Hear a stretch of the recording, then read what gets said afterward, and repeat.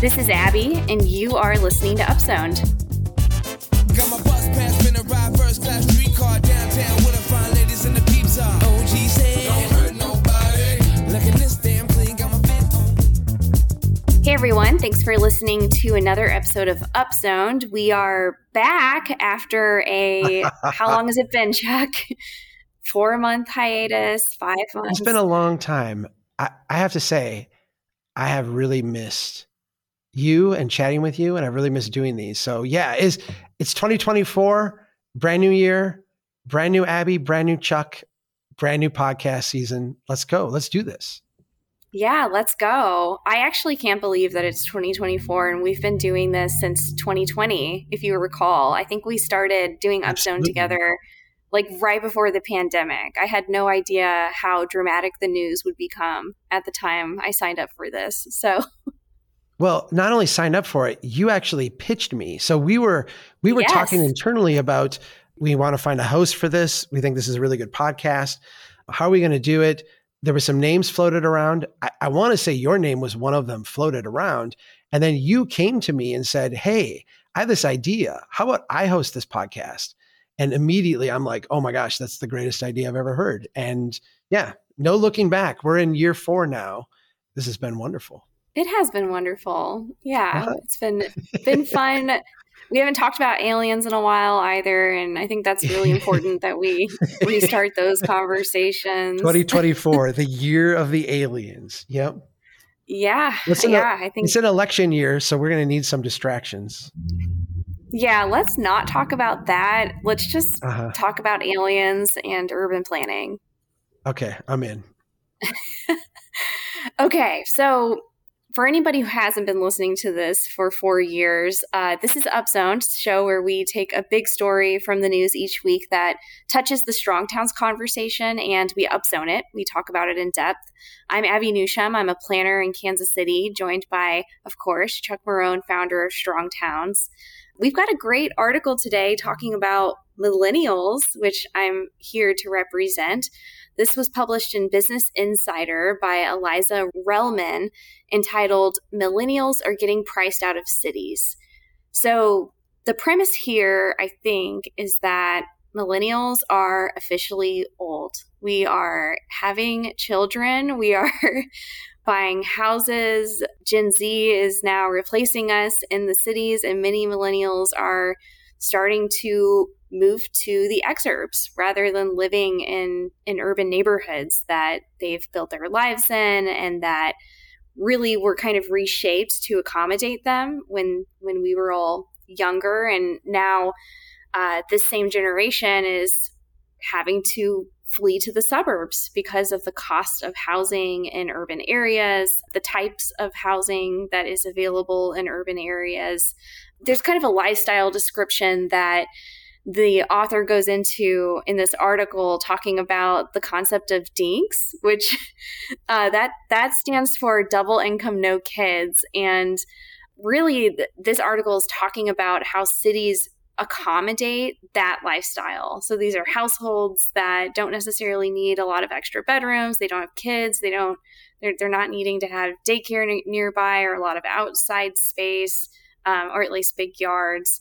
And so now millennials are growing up, having children, and are driving until they qualify, essentially. So, Chuck, this is, I think, an interesting article. I have a lot of thoughts about it because as a millennial, but I'm curious. I'm curious how you see this. This is a trend that's very pronounced in the New York area, and I think larger cities.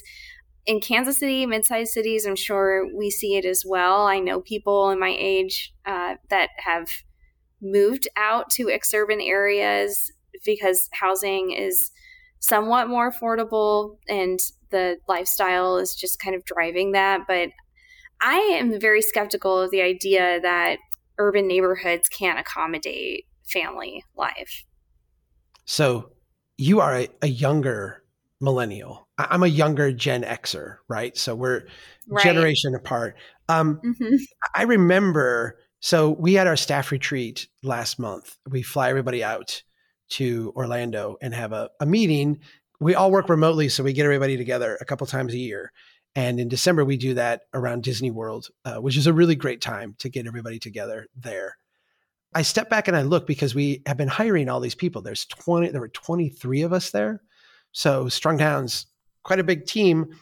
I am on the older end of that spectrum, right? When we plot up everybody's age, I'm on the older end, and we particularly hired some some younger people, some kind of entry level people in the last year or so.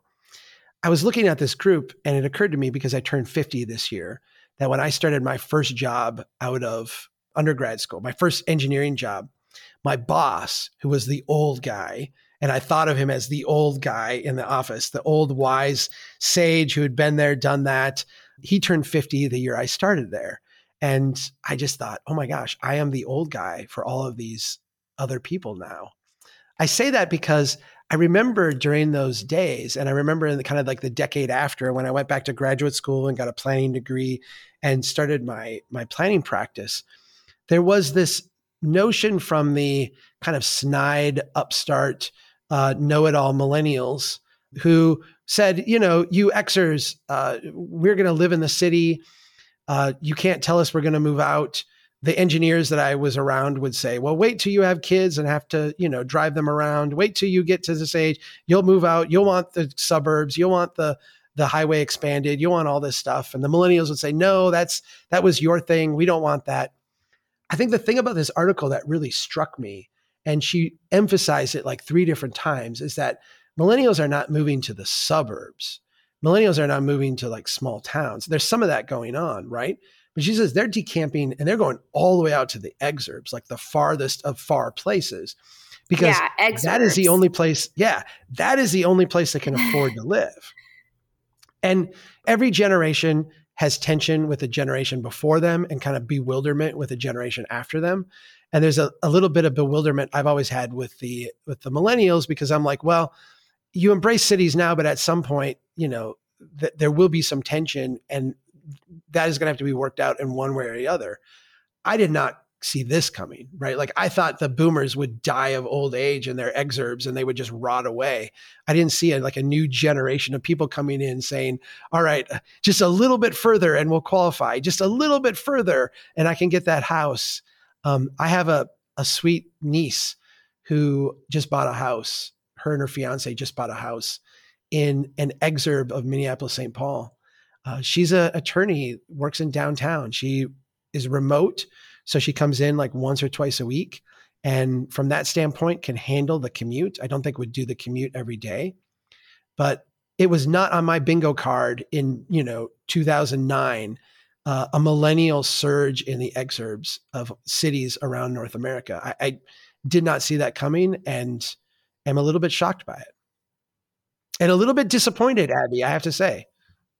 Yeah, it's definitely, obviously, as people who are Strong Towns advocates, it's disappointing because cities, places with existing infrastructure, existing neighborhoods and places have seemingly endless opportunities to provide, I think, housing, but also amenities and services that can accommodate family lifestyles. The author goes into talking a little bit about housing types, and this being one of the reasons, at least in New York, why families are needing to move to different areas, because there aren't really like family-sized apartments, for example, available, or there's a very high demand for them. And so, if you build a city with studios and 1-bedrooms and building housing types that are really set up to accommodate either young couples or singles, it really is going to drive people to go to different areas just to have a place to live that suits their needs. So that's something that I think is disappointing about the trend that's happening, that there's just exurban development going on, building these new subdivisions that, are really now meeting this market of younger people, younger families that can't afford to live in in the more established suburbs where there might be larger houses and yards that they're looking for, or the services and amenities that they're looking for. The article didn't talk at all about schools driving this. And in Kansas City, that's something that very much drives where families are living. I think maybe more so than the type of housing that's available or even the cost in urban areas. It has a lot to do with education, which I don't know. I know this is an article that very much is focused in New York City, but I was surprised that that wasn't brought up. Yeah. Education has historically been the thing that drove people to the suburbs and to the exurbs. When they reached that was always the snide engineer remark, right?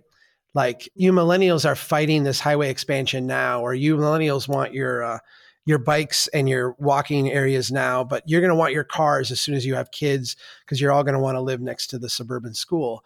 I mean, being from Minnesota, I know that there is a bit of that, but I don't think it is as pronounced as it was even, say, 20, 30 years ago. I do think that there have been shifts, and I'm not an education expert. I know we have done a lot of things around charter schools and magnet schools, and I know we've done some other school reform things in major metropolitan areas that have made those schools, in a sense, more desirable for people who have options. I don't think it's perfect yet, obviously, and there's a lot of catch up to do. Again, going back to the bingo card, I would have had, 12 years ago, 14 years ago, it would have had decamping for schools would have been on there. And I don't think that is as much of a driver as just price is today. Your generation is so over indebted compared to what my generation was, or we're both compared to the boomers when they were in their 30s and early 40s. When boomers were in their 30s and early 40s, their like dumb investments they made in their 20s were booming and giving huge returns for them. Their pensions, their retirement plans, all this, their houses were appreciating in value faster than inflation. Their salaries were going up faster than inflation. This was like a boom time. And I think when you project that out, it's kind of shocking when you look and see, okay, Gen Xers in their 30s had a lot of debt. Millennials have way, way, way more debt, and everything is way more expensive and fewer prospects. And so, even though I think the desire would have been not to move out to the exurbs, let's face it, the oldest millennials are in their mid 40s. If you get to their mid 40s and you're not thinking about retirement, like you're not putting away some money every month that you're planning on like a nest egg 20 years later, you're screwed. Like you're going to be in a lot of trouble. And the reality is a lot of those millennials have not had the decade plus of home value appreciation, that has come with this transition. And I think a lot of it is like almost like panic buying, like, oh my gosh, I'm almost midlife now. I have lots of debt. I don't have a house. I have not built any equity. I don't have much retirement savings. Yes, I would love to live in a walkable neighborhood with my friends and all this, but I got 2 kids now or 3 kids, or I've got, a kid on the way, and I have to make some quote unquote adult decisions. And I feel like the question you asked me at the beginning was, did it have to be this way? And you and I know that the answer to that is no. But it seems like this is the option that is left on the table when all the good options have been removed. Well, and I think what's kind of sad about this is that, yes, they're building out in the exurbs and building these subdivisions that people are living in. And even if that is the way to accommodate what people are needing in terms of price, but also, location, lifestyle, whatever it is, a lot of these neighborhoods are just so despotic and terribly designed. It's really, it doesn't have to be that way. It really doesn't. You can build walkable places, but that's just not what's going to happen in that environment. And, if you think of really most American cities, many American cities and how they're set up, just thinking about the downtown area, going out a little bit into, midtown types, urban environments. And then you get to the first ring suburbs, and those are some of the most high demand places in every city in the country because it has a little bit of the best of both worlds. They're designed in a very I mean, the architecture tends to be beautiful, but the entire structure of blocks and street networks, lots even, it really is put together to provide a lot of the walkability and charm and amenities that you would experience in an urban neighborhood. And we are not building suburban neighborhoods in that way. I mean, we haven't been doing it for 100 years. We're really just building these despotic places. And that makes me really sad that people are just having to make these decisions for a variety of reasons to live in a place that is not really that desirable and charming. Well, and when we do build them, we build them in such low quantities that they become very desirable, very, very expensive very quickly. And so at the price points we're talking about, you wind up with a whole bunch of like less desirable options. You know, we talk about our economy being consumptive. We have this consumption-based economy, and economists will, parade that and say this is a great thing. This is how we're able to increase GDP growth and grow prosperity and grow family wealth and grow incomes and all this. And the reality is that a consumption-based economy, the economy that we've created, is really, really good at transactions. It's not really good at building that stable base of wealth that families need to feel secure, to live a high prosperous life, to live a high quality life. And what you end up with is over time, and this is part of what I wrote in the Housing Trap book that's going to come out in April. When you build this consumptive economy, suddenly over time, how you wake up and you look and you're like, housing is consumption now. I think boomers could argue that moving to Levittown was an investment. Buying a house in a first ring or second ring suburb was an investment. And not that I think it's a good investment, because, the Ponzi scheme trajectory of these places is not viable over time. But the government, in a sense, ensured that the price of those things would go up. And they would go, we would do what we needed to do to bail them out and keep them running and expand the highways and fix the infrastructure and do the housing rehab and build the next suburb you could move to and all this stuff. But once you get out to the third ring, the Exurbs, like all this stuff, you step back and you recognize that it is all consumption, and that your role as a millennial in this consumption economy is to buy the next iteration of house, create the next iteration of mortgage, allow that mortgage to be sold off on a secondary market, financialized, securitized, sold off to different things to keep the economy going. And that, the value you create in the marketplace is not that you're having a house and a family and building wealth and stability and committing to a community, but that you create a transaction in the financial system. And that is a really low aspiration for most people. I have started to take pity on millennials, because I used to think, that bewilderment that I had, where like, we're different, we're this and we're that. You're actually trapped in a system that is giving you few options. I appreciate the ability to live in a small town. One of the downsides financially of living in a small town is that, the upside is that my house is cheaper. The downside is when it appreciates in value, you're appreciating off a lower amount. I have friends. I bought a $200,000 house in a poor neighborhood in a small town. In COVID, it doubled in price. That's amazing. My house is worth like $390,000 according to Zillow, right? So I technically made like $200,000 off of appreciation.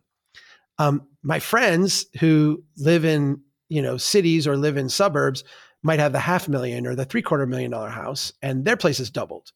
So if you have the $750,000 house, now you have $1.5 million house.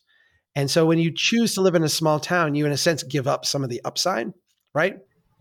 Like my house is never going to appreciate $750,000. It's never going to be worth $1.5 million unless someone else's house is worth 10 million, that would be crazy. Well, it's a more stable market though. So Right. What are you really buying into? The stability long term, and you're still getting appreciation. At the end of the day, it's like, how much appreciation do you really need off the investment? Of course, Right. Having a lot of appreciation is great, but is it worth it if you're trading for a, San Francisco, New York City market that is more unstable in that regard? Right. But if you're a millennial, and they did bring up this case study in the article, and you said, okay, fine, COVID, I'm done with the city. This is intolerable. We're going to move out to the suburb. We're going to buy. You're actually probably underwater now. You have been so kind of screwed over by the system where you were induced to buy at the market high a failing product in a bad location in a consumption economy so you could create a mortgage and take on more debt. And that investment, quote unquote investment that you made is actually lower in value now than what you paid for it. And the transaction cost of getting out of it is something that you don't even want to think about, let alone go through and bear. That's what I say. I pity. Right? Yeah. Well, and with interest rates being the way that they've been, and I mean, it's getting a little bit better, but the article did go into the fact that there are people who are kind of stuck now where they are, and they don't really have the opportunity to leave. And I actually think that is the case for not just millennials that bought in these markets, but also people in all kinds of different markets of all different demographics. I mean, are boomers moving from their houses in the suburbs? It's just with the interest rates, it just doesn't make sense for people to do. So it does feel like people feel a little bit stuck right now. When we look at housing from an investment standpoint, it's one of the things that I think in retrospect we can see, but like in the 60s and 70s when we're setting up this system with the secondary market and how we're going to create all this liquidity and grow, it's going to be amazing. Nobody stops to think about when interest rates are 8%, and that's what my first mortgage was, 8%, somewhere around there. And then interest rates drop to 5%. You go out and refinance if you stay, you refinance. If you're not going to stay, you might move somewhere else, but you're getting a lower rate. You're discharging your high rate mortgage and you are assuming a lower rate mortgage. And now the house that I'm in, we're at like 3.5 or something like that. So like very, very low rate. If I were to move or to do something with my mortgage, it would be much higher than what I'm paying now. Right. Okay. Look at this now from the investor standpoint, right? The person who buys the mortgage-backed security or what have you. So in an 8% interest rate environment, you're sitting there going, I'm going to invest in a mortgage-backed security. I'm going to buy a bond of a bunch of different houses mashed together. I'm going to own a little bit of yours and a little bit of yours and a little bit of yours. And it's going to pay 8%. And that's awesome. Like I'm really happy with 8%. And then the market interest rates go down, right? We're going to stimulate the economy. We're going to manipulate interest rates lower. We're going to make interest rates go down so we get higher house prices and more buying and all this. You own that 8%. All of a sudden now it disappears because everybody in that pool of mortgages says, screw this. I'm refinancing. I'm moving. I'm doing something else. And so all of a sudden, when the market is paying 5%, you have this thing that pays 8%. You're happy because like, look, I'm getting way more than the market. Oh, it's gone. And you have no say about that. Like you can't do anything about that. That's part of the rules. Look at it the other way now. You own a portfolio of mortgages at 3%. So you own a bunch of things that were like my house, financed 6-7 years ago, 3%, 3.5%. And you're sitting on that. And all of a sudden interest rates start to go up. Now they're 5%, they're 6%. And you're like, oh my gosh, go refinance because I want to get out of these 3% loans and I want to get into something 6%. Nobody does. And you're stuck with this basically crappy failing investment that you can't get out of without losing a bunch of money. So the mortgage market we've created does one thing and one thing really well. It allows us to create a lot of transactions today. But what it doesn't do is it doesn't allow us to situate people for wealth accumulation, for growth, for prosperity that is real. Millennials are the latest generation getting screwed by this, and they are the ones that are going to have it the worst. The next generation, who knows? I feel like there's got to be a shakeout, but I thought that before, right? But from an investment standpoint, it's also the worst kind of investment because when you want to hang on to it, you're not allowed to. And when you want to get rid of it, you can't sell it. And these are things that are 30-year debt instruments. I am astounded by just how dumb the kind of underlying logic of the mortgage market is. It really is a byproduct of a very weird period of time and the Great Depression and the end of World War II that we need to move away from today if we want housing to actually function the way we need it to function. Well, Chuck, you just wrote a book about housing.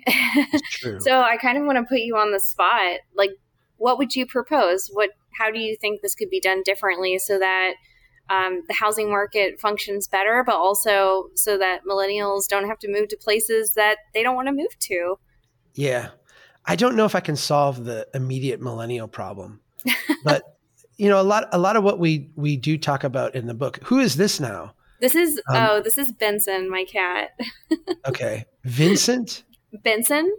Benson. Okay, Benson. All right. Hi, Benson. Yeah, Benson is a cutie. For those of you not good. watching but listening, Benson is a very friendly cat.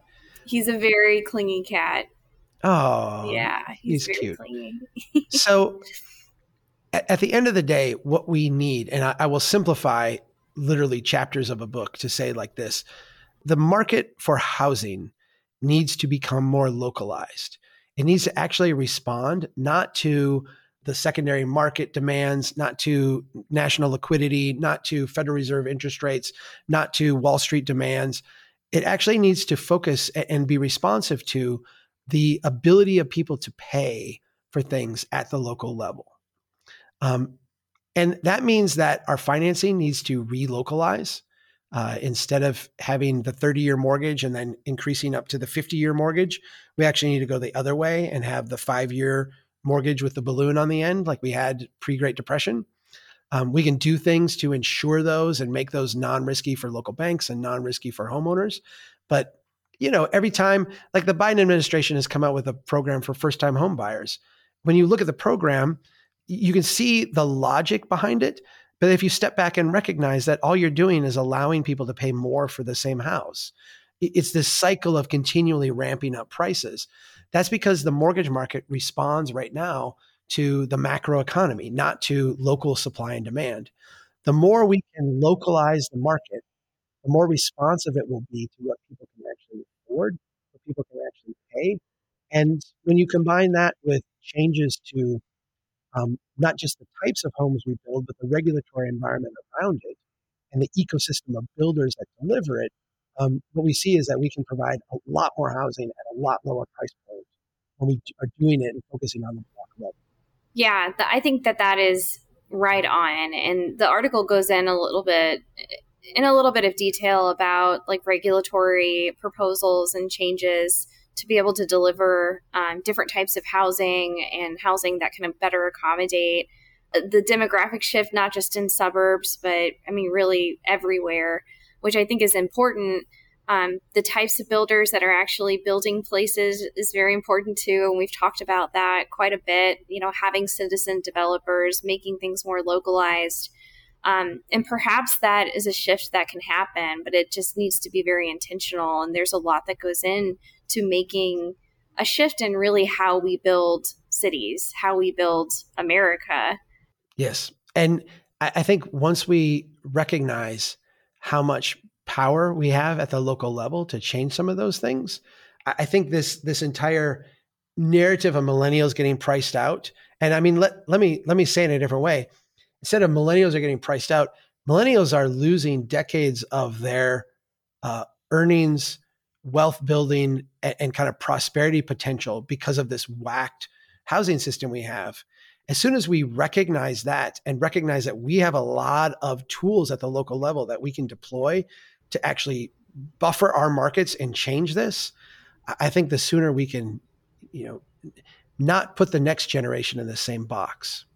Yeah, sounds like a good plan to me. I mean, sounds like a good plan. I'm a young millennial, so if we can solve this problem in the next 5-10 years, I'll be in a better position than my elder millennial friends. Well, I've admitted to people that I did not enjoy turning 50. And I did have this thing like, oh my gosh, I'm the old person now in the office. But 50 is also not old. And I mean, there's a lot of runway left.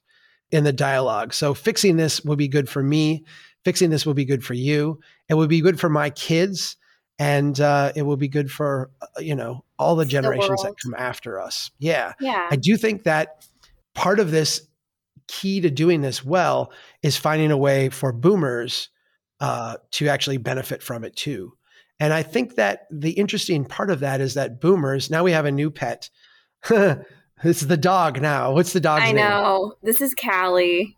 All right, Callie. She's also clingy. These Okay, animals well, just follow me around. That's good. They're beautiful. They Yeah. deserve to be clingy. They can do that. Yeah, we've got a good dynamic here. Part of making this work at the local level is going to mean taking boomers who are very sensitive historically to, I don't want my neighborhood to change. I bought into this. Like, I'm NIMBY. I don't want to start to benefit from some of this change. So you take the single boomer who's now living alone, right? Maybe got to a retirement age and lost their spouse, has more house or more bedroom than they have cash, to be able to take some of that extra space and turn it into rental income. I'm going to take one of my 4 bedrooms and turn it into an accessory apartment and be able to rent that out. This is how we can bring boomers into this equation and have them benefit from these changes in quite a rapid way. But, Definitely. And even just the idea of having like multi-generational housing. I mean, or even I was talking to my sister not too long ago about just the idea that if me and all my siblings banded together, we could probably buy a really nice house and, turn it into like a 4-plex or something. So yeah, there's, but the, regulations would totally get in the way of that. But I think if we were to allow housing to be more adaptable to creative ways in which we can live and afford housing, that would be pretty great. And it's a big hurdle to get there. I'm glad you have siblings like that, because I grew up, before we moved to the farm that I lived on, we moved there when I was 5. We lived on a road that today is known as Marone Road, because it was my grandparents, and then they sold lots to each of my uncles and aunts. So I lived around 22 of my cousins. It was great as a kid growing up. Wow. But all the adults, brothers and sisters, fought like family, right? Yeah. And they were in separate houses on one road. We moved 1.5 miles away to the farm, and part of that was getting away from the fights. I can imagine having a house with all of them. Well, that would have been an adventure. This is an idea. It's in the idea vision phase. And, who's to say that we wouldn't start fighting a lot? Oh, you are much more amiable than a Marone. You are a kinder person and a more fun person. I would like to live next to you. That would be a delight.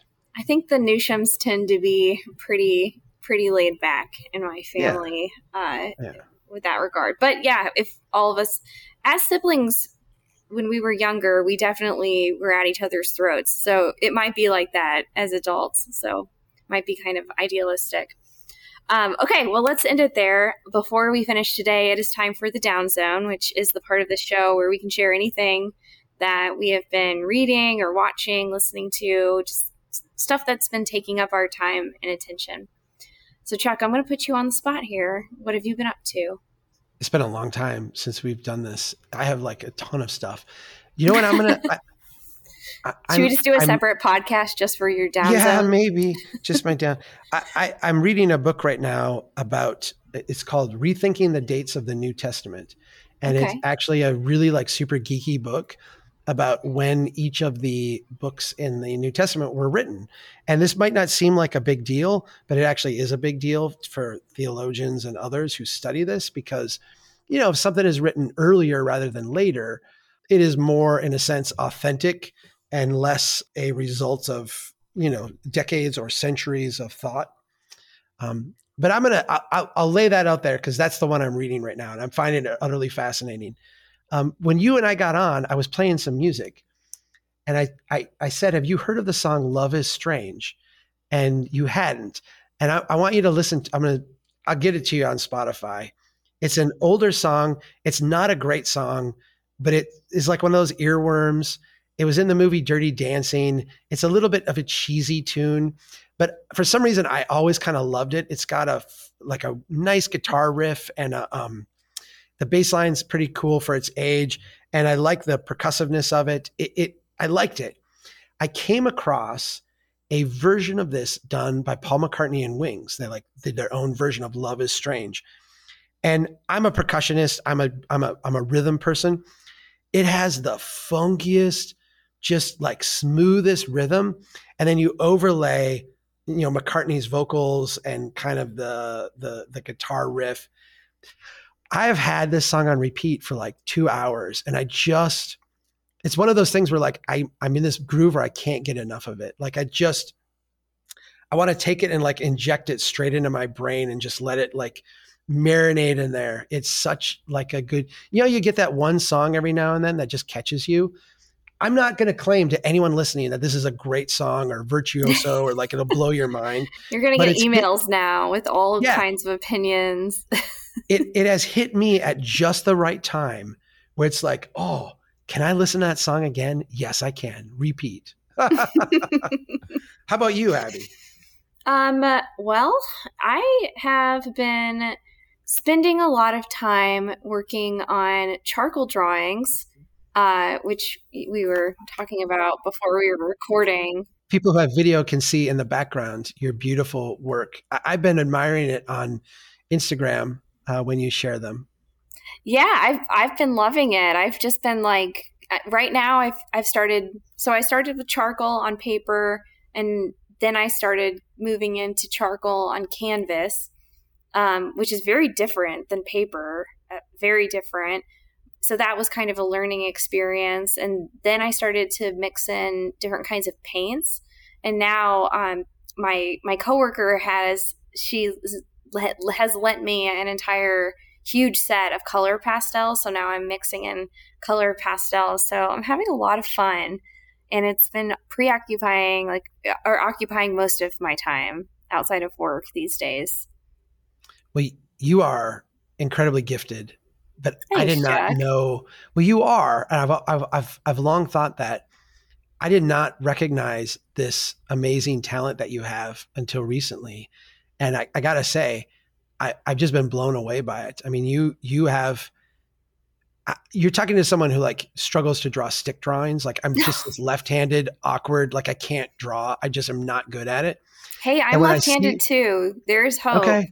No, there is. Well, Leonardo da Vinci was left-handed or what have you. So I realize that like artistic people can be left-handed, but I've always struggled to hold a pencil. When I see people who can do like gifted art, it astounds me. It's beautiful. Yours is at like a different level. I mean, this is really, in some ways, like I feel like you have a calling on some of this. I mean, Thanks, Chuck. It's really profound. Yeah, it's very, very good. I mean, I just encourage you, please, like keep going. It's great. I'll definitely keep doing it. It's something that I really love. I didn't know that I could draw either, really, but I've just been doing it and I love it. It's a lot of fun. I don't just do these creepy portraits, by the way. My mom I've thinks seen they're lots a little of other creepy. Oh, yeah, they are. Moms. They are. They're Moms. It's definitely not the vibe I was expecting to have, but I don't have a place to put them, so they are up on display. I don't know. That looks like a place. It's kind of cool because you can see these faces from the street, so people kind of can walk by and see these like weird faces looking at them. I think it's fun. I don't know if other people do, but I like it. Yeah, me too. Mm-hmm. All right. Well, we can end it there. Thanks for joining me, Chuck. And by the way, we're going to be doing this every week for, next couple of months, basically. Oh, yeah, baby. We're back. Yeah, we're back. We'll back. talk about aliens next time. I didn't have any content, but I'll catch up on what's been going on and we can talk about it. Oh, yeah. I'll share some conspiracy things with you. Yeah, please do. All the latest alien news. Yeah, I need to know. I need to be updated. I've been a little out of the loop on, everything. So, okay. Well, good to see you, Chuck. Have a good weekend. And thanks, everyone, for listening to another episode of Upzoned. Keep doing what you can to build a strong town. Thanks, guys. Thanks. Bye. Let me show you what I'm about to do.